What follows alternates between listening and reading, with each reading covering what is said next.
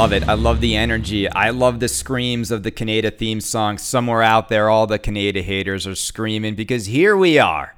We've got 620 episodes of the main show, and now we're on episode 14 of the Kaneda Club. Welcome, everybody, to Club Kaneda. If you're brand new to Club Kaneda, a very special welcome because we surpassed 200 Patreon contributors last night. We are now at 203. I want to welcome Eric, Aaron, and Concrete Hard T to the party. Ken, Eric, Aaron, all the new members, and all of you out there who have been a member since day one.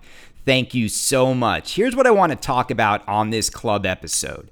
I want to deconstruct the David Fix interview. If you haven't listened to it yet, I recommend you turn off this club episode and you go listen to the David Fix interview and then come back here. And I want to give you sort of like my true feelings about that interview. First, I want to say thank you to David Fix for doing the interview. If you heard that interview, and you've heard my show over the years, every time I do an interview, it always, and I mean this 100% of the time, it always makes the person I'm interviewing come out looking great. They come out talking to the largest pinball podcast audience. I give them a very respectful stage to talk about their vision and what they want to talk about.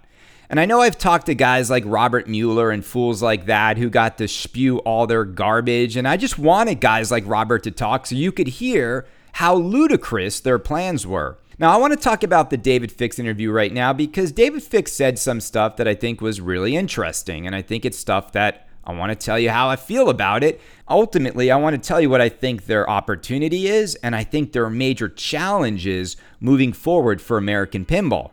I didn't want to challenge him on the show and on the interview because here's why. I have not seen the fruits of their labor yet.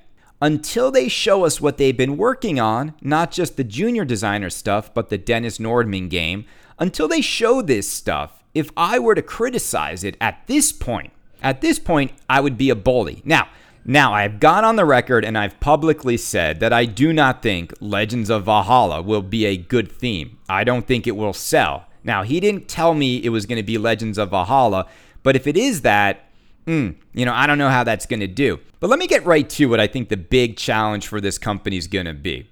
And it was on the show, and he said it, and he confirmed for everybody out there, the next two titles from American Pinball are going to be original IP games. Now, here's why I think this is going to be super difficult for American Pinball. First and foremost, when I heard that, it made me feel like they really haven't learned their lesson. Now, Houdini and Oktoberfest were both original IP games. They're not like original IP games because both of those IPs are based on stuff in culture that they did not create. Like they didn't create Houdini, they didn't create Oktoberfest. So if they make a game like Legends of Valhalla, you could argue that that's also not original IP because they did not create Vikings. But here's the main question I have for everybody listening right now. And this is what I was thinking about when he said that. Have you ever seen a pinball company in modern times be successful selling back-to-back original IP games? And we haven't seen it. We haven't seen it from anybody. In fact, if you were to ask another question, how many original IP games have been successful even on their own in the pinball marketplace? David used an example of the dialed-in launch at Pinball Expo as a moment in which people celebrated an original IP game. Now, I didn't challenge him on this, but if you watch the Expo reveal of Dialed In when they packed that room, and he was right, they packed that room with 300 people. But I was watching online like a lot of you, and I had friends in the room who were there when it happened. When they pulled off those sheets and they revealed Dialed Into the World, you could hear a pin drop in that room. People were not excited. People were sort of like shocked at what they saw. They didn't really warm up to it. If that had been anything else like The Matrix or Big Trouble or Transformers, there would have been a standing ovation to welcome Pat Lawler back to pinball, because you got to remember, right? This was Pat Lawler's like 3 to 5 year in the making opus title that he was going to put everything into this Jersey Jack machine and blow us away, and then it was Dialed In.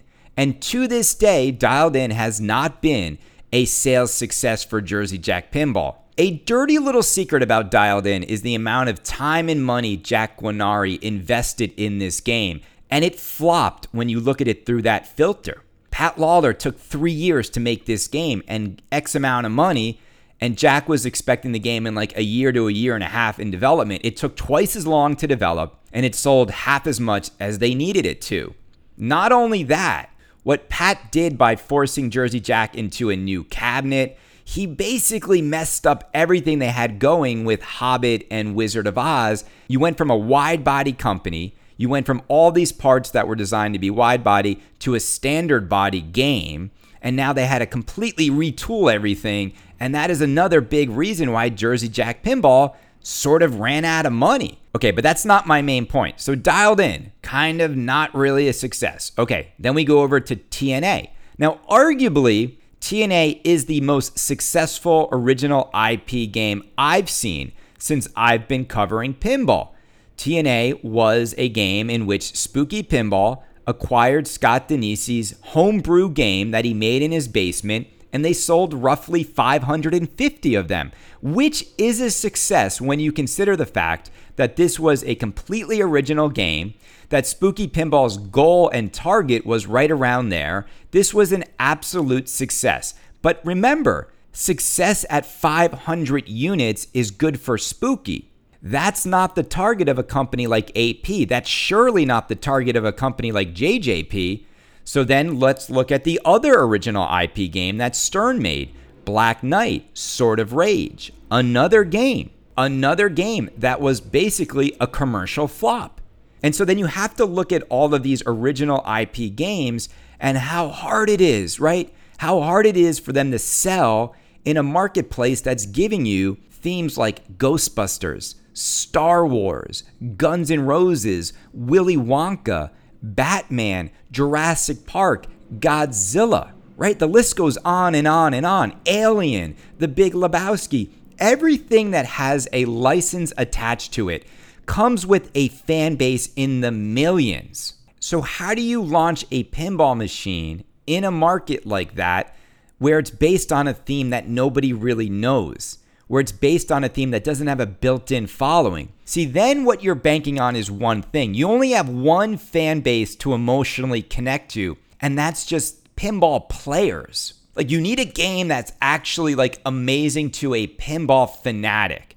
And every time we see original IP games like Cosmic Carnival is a great example. Why did that game flop? Celts, another example. Why did that game flop? Because these aren't games that are even good on a pinball level. I would argue that TNA is a little bit of an anomaly. It was a game that Scott Danesi brought around to different shows for a long period of time. He built a following around the game. He made everybody feel good about supporting the game. I would also argue that TNA came out at the right time in which people were just looking for something unique and different. And his game definitely was that. The light show, the music, the fast-paced nature of that game. It was like a different flavor of ice cream to people who love ice cream. And it was a flavor that was very delicious to a lot of pinball fanatics. Now, TNA could not sell to just casual people who want a pinball machine because those people are going to put something in there that they connect with. TNA sold to fans of Scott. It sold to fans of pinball. It didn't sell to a broader audience. And so, let's take it back to American pinball. For them to be successful, for this to work, and again, I don't know yet what the games are. For this to work, a few things have to happen. First and foremost, the games themselves have to really click with the pinball enthusiast, which means there needs to be stuff in these games that feels unique.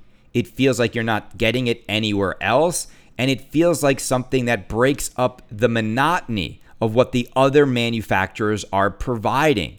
It almost needs to be so good on a pinball level that you are willing to forget the fact that there is no licensed theme. That's a really big challenge, and that's a really big hurdle. Will they be able to do that? Now, if it's Legends of Valhalla, and we've seen this game, you can Google it, it's on YouTube. If it's that game, I can tell you right now that I don't believe that game has enough of that to really win people over. I don't. The other thing too, it's not just gameplay, right? Does the art package, does the music, does the callouts, does the code have enough in it that makes people say this is worth purchasing? All of us out there will play anything, right? If I see a new pinball machine at a show, I'll jump on it, I'll enjoy it. Almost all pinball is fun. But for them to launch a game that makes you want to own it, there needs to be something special. Now, it's clear from the interview that American Pinball will be competitively pricing their machines. So I do not expect their deluxe edition of this original game to be anywhere near $10,000. If I were to guess, I think the classic edition of an AP game is going to be $6,000 and the deluxe edition is going to be $7,500 to $8,000, and that's it. They're not going to go over it. They know that. They can't charge as much for an original IP game as a game that requires an expensive license. And so they are going to try to use price as a way to incentivize people to buy. And that's going to work in their favor because if you look at the prices of machines right now, they're astronomical. The prices are pushing more towards $15K and less towards $5K. It sounds incredible to say that, but we're getting closer to $15,000 for the kinds of machines people want than we are to $5,000, which is what all of these machines used to be just a few years ago. When I was talking to David, the part that really did confuse me, and this is something that we'll see, because I'm not quite sure they quite get it, like they get the marketplace, is that I think he did legitimately feel that the dialed-in launch was a success. And he said it. And I thought he was going to say something like, it was mixed results and lukewarm response. But no, he said people jumped on the game, they loved the game. And here's the danger in marketing. Sometimes when I've got to market this thing. So he knows deep down inside what the next game is. And maybe it's Legends of Valhalla. Maybe it's Sherlock Holmes. He knows what his cards are, right? He knows what hand he has.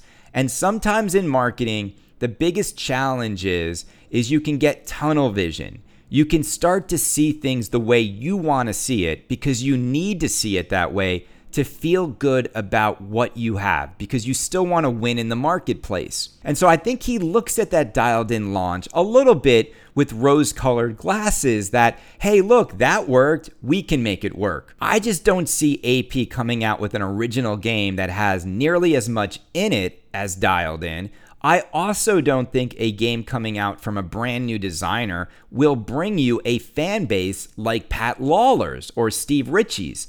And that's the other major hurdle here. If you're an iconic pinball designer from yesteryears, there's a good chance that you have a legion of followers that have loved you for decades.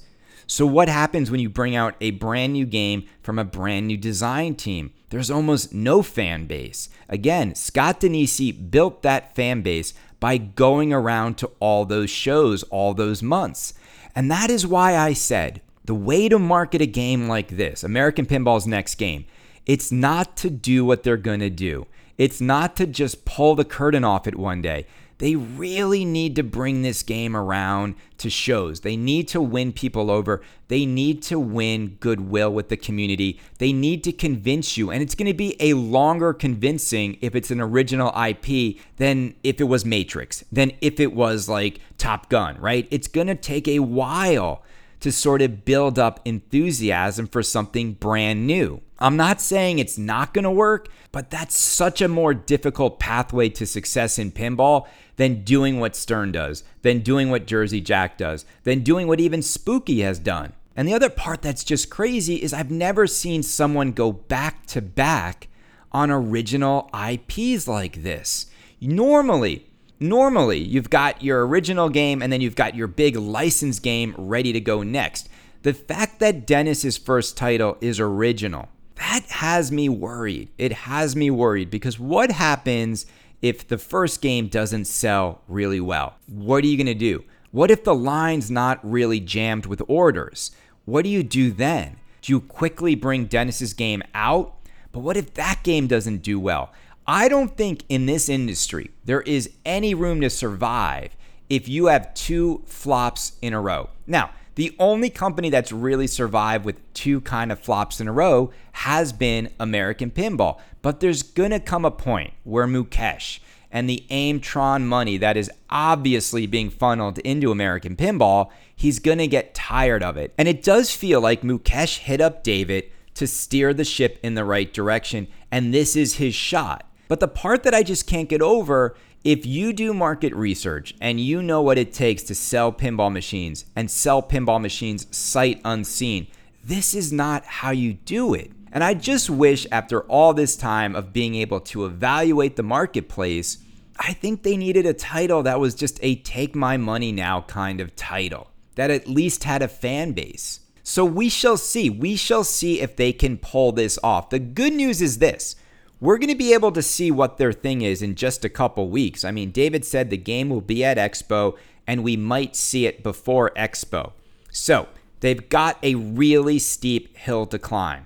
They've got a strategy that has proven not to really work well for pinball companies. Will they be able to do it? Will AP be able to come out with an original IP game or two that really impresses people and gets people to buy it? We'll see. We'll see. And it's got to be appealing to the home buyer, right? They can't expect to win at the operator level. Every time someone tries to compete at the operator level, they're competing with Stern, and now Stern's got their insider connected, which makes their products even more appealing to operators, and AP doesn't have anything like that. Jersey Jack has nothing like that. Nobody else has anything like that. Stern owns the operator pinball market. There's no way to beat Stern at what they're doing there. So time will tell. Time will tell. What else is going on, club members? I always try to be a little bit more candid with my club members about things going on. You know, I'll be honest, I never heard back from Ryan White, and it was really disappointing. And this is not a personal attack, but it was just a really weird thing he did. It was really weird that he called me up, told me he was going to do all this stuff for me, then completely ignored me, and then completely went against the things he said he was going to do. And it's strange because even after all of that, right? Even after he avoided giving me the information when he said he was, even after he put up the press release, I mean, I just texted him and was like, look, man, it's cool, like whatever. No response. Tried to get him to sort of respond, and I don't get that. The reason I don't get it is he reached out to me. That was the funny part. He reaches out to me, says he wants to work with me, says he wants to give me exclusives, then bails, doesn't communicate, and then he stops and he ghosts me now. And that's my relationship right now with Ryan White. Pinball drama is so boring. Doesn't it suck? I hate talking about like the pinball personalities, the pinball this. The people want to talk about the games, and let's finish on a game. This is a game where I think right now, and I mean this, I think this game right now is getting more excuses made for it. I absolutely respect Spooky Pinball. I respect Spooky Pinball. I think they were very smart. I think they launched their games at the right time. I think they've made the best play fields in all of pinball. I think they've improved their product with every single new game they've had. Absolutely. Spooky Pinball is how you build a company slowly and how you build it up. I'm concerned about Halloween. I think Halloween is a game, every time I see the video, every time I play it, every time I see what's going on with the code in that game, I get really concerned. And I think there are a bunch of owners who are getting very delusional about what should be in a pinball machine. And I'm afraid to talk about it. I really am. It's like, if Halloween is supposed to be a scary pinball machine, the only thing that's scary is what happens when you actually are honest about it. Because when you're honest about what you're seeing, you get absolutely attacked by the owners of this game. And they don't want to hear it. It's the weirdest thing ever. I've never seen a more vicious group of people than spooky pinball fans who will defend everything about their games regardless if there's any merit to your concerns. I mean, I've seen it with like Rick and Morty. I mean, my friend Rare Hero, if you say anything bad about Rick and Morty, the vitriol of defense that comes at you is unbelievable. But I can't understand how anyone who appreciates the way a pinball machine should shoot would ever like Rick and Morty. The game doesn't shoot good. And everybody knows that. Even people over at Spooky know that. The game doesn't shoot good. Even Scott Denisi admits that there were some design mistakes. When they moved that upper right flipper, they didn't move everything else on the left side, so it created a lot more of a clunky gameplay experience. But don't tell that to Spooky owners who have it. They'll tell you just got to dial it in and then it plays so smooth. No, it doesn't. No, it does not. But here's my concern, is that the real issue with Halloween is all the code. It's the code and the animations, and those things can be fixed. But my concern is that people are not accurately expressing how they feel because they are afraid they will be attacked. And I'm seeing it go on in the thread right now, and I'm seeing it go on not just about the code, but the animations in that game. Really, people? You're really going to spend $9,000 to $10,000 and think that those animations pass in a pinball machine in 2021. You look at the LCD, right? You look at the clips. It's just not coming together very well. It really isn't. And look, that's my opinion. Here's the thing, and I'm just going to say this, and here's my real feeling on this, and I'm just going to say this, and I mean this. I don't ever want to buy something like a pinball machine, and I don't want to play something that's $10,000 that's made by experts who get to focus on that machine for years. Like, they're developing these things for years. The moment I jump on something like a toy like this and I start playing it and I feel like this should be different, that should be different, those animations aren't good, where are the call outs, how come I don't know what to do? I don't want to have to give feedback to fix something that a company that is focused on this, that should be experts on it, they shouldn't make you want to change their product for the better. I'm sorry. The moment the community has to get together and solve your issues, that's a problem.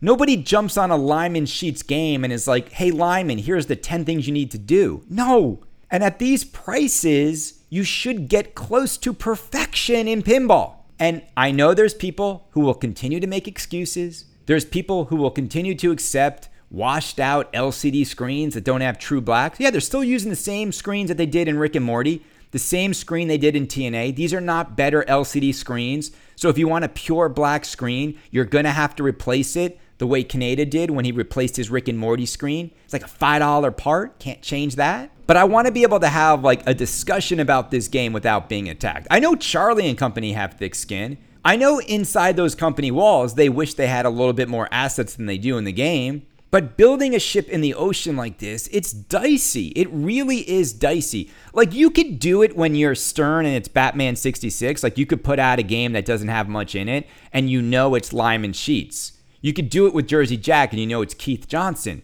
But can you do this with a spooky game? I don't know. Can Phasma figure out both Ultraman and Rick and Morty? 2 games at once. It's twice as much on his plate. I'm just not convinced they really have the resources to take this game to the place it needs to be in 2021. And I'm afraid to say it. And it's terrifying because I don't want to be attacked. Because I don't even like the Halloween movie. I'll be honest. I don't even like this franchise. It doesn't matter that much to me. But even so, if I don't even like Godzilla that much and I look at the Godzilla pinball machine, I see so much amazing Godzilla stuff on the screen and I see amazing code. Same thing with Guns N' Roses. If I don't like Guns N' Roses, I can really appreciate what they're doing with the Guns N' Roses code. Even if I don't like Halloween, I should be able to look at what's happening in that game and appreciate the effort that went into what's on the screen and what's in the code and the call outs and everything. And I just can't yet. And I know it's early. Don't crucify Kaneda. It's not my fault that companies want to sell you stuff way before it's done and that all I can critique it on is the unfinished product. That was their decision. It wasn't mine. It was theirs. And I think we're at a point now where Chicago Gaming Company is going to drop Cactus Canyon Remake completely finished. And then they're going to have a Lyman Sheets version that enhances that. But it's going to be done, like complete game with new code. The Lyman thing is all new additional code. So I just am worried about Halloween, which means I'm a little bit worried about Ultraman, which means I'm a little bit scared that we can't give feedback without getting attacked. Do you guys feel the same way? I feel this way about when I give spooky feedback. I feel like these owners are like angry. It's like they're angry. How dare you insult the game that I've never played? This is them. They've never played it. They've never flipped it. They've never seen the code. And if you've played it, like I've played this game more than most of these owners. I've been the Jack Bar. I've played the game. If you say something negative, don't rain on the thing that I already ordered. I mean, it's too late for these people. They've already bought the machine, and 1,250 Halloween people have put down deposits that are non-refundable. And that's why you're seeing so many pop up for sale. Again, it's a dirty little secret nobody wants to talk about, is that people can't get out. They can't just get a refund. Imagine if they offered refunds when people saw what was up on that screen. How many refunds do you think people would ask for? Spooky did the smart thing. They locked everybody in. I'm just terrified. Kaneda can't say how he really feels about Halloween, but I'll say it to them when I see them. This is not how I see this movie coming to life in code format in a pinball machine. Does anyone disagree? Like, email me at kanedapinball@gmail.com. Email me if you've seen something that's really blowing you away. All right, if it's really blowing you away. I also saw on the thread too, some guy came in and was like, GNR sucks. GNR has no mechs. And then someone's like, where are the mechs in Halloween and Ultraman? I mean, think about it. True mechanisms, true things that the ball interacts with that really changes the gameplay.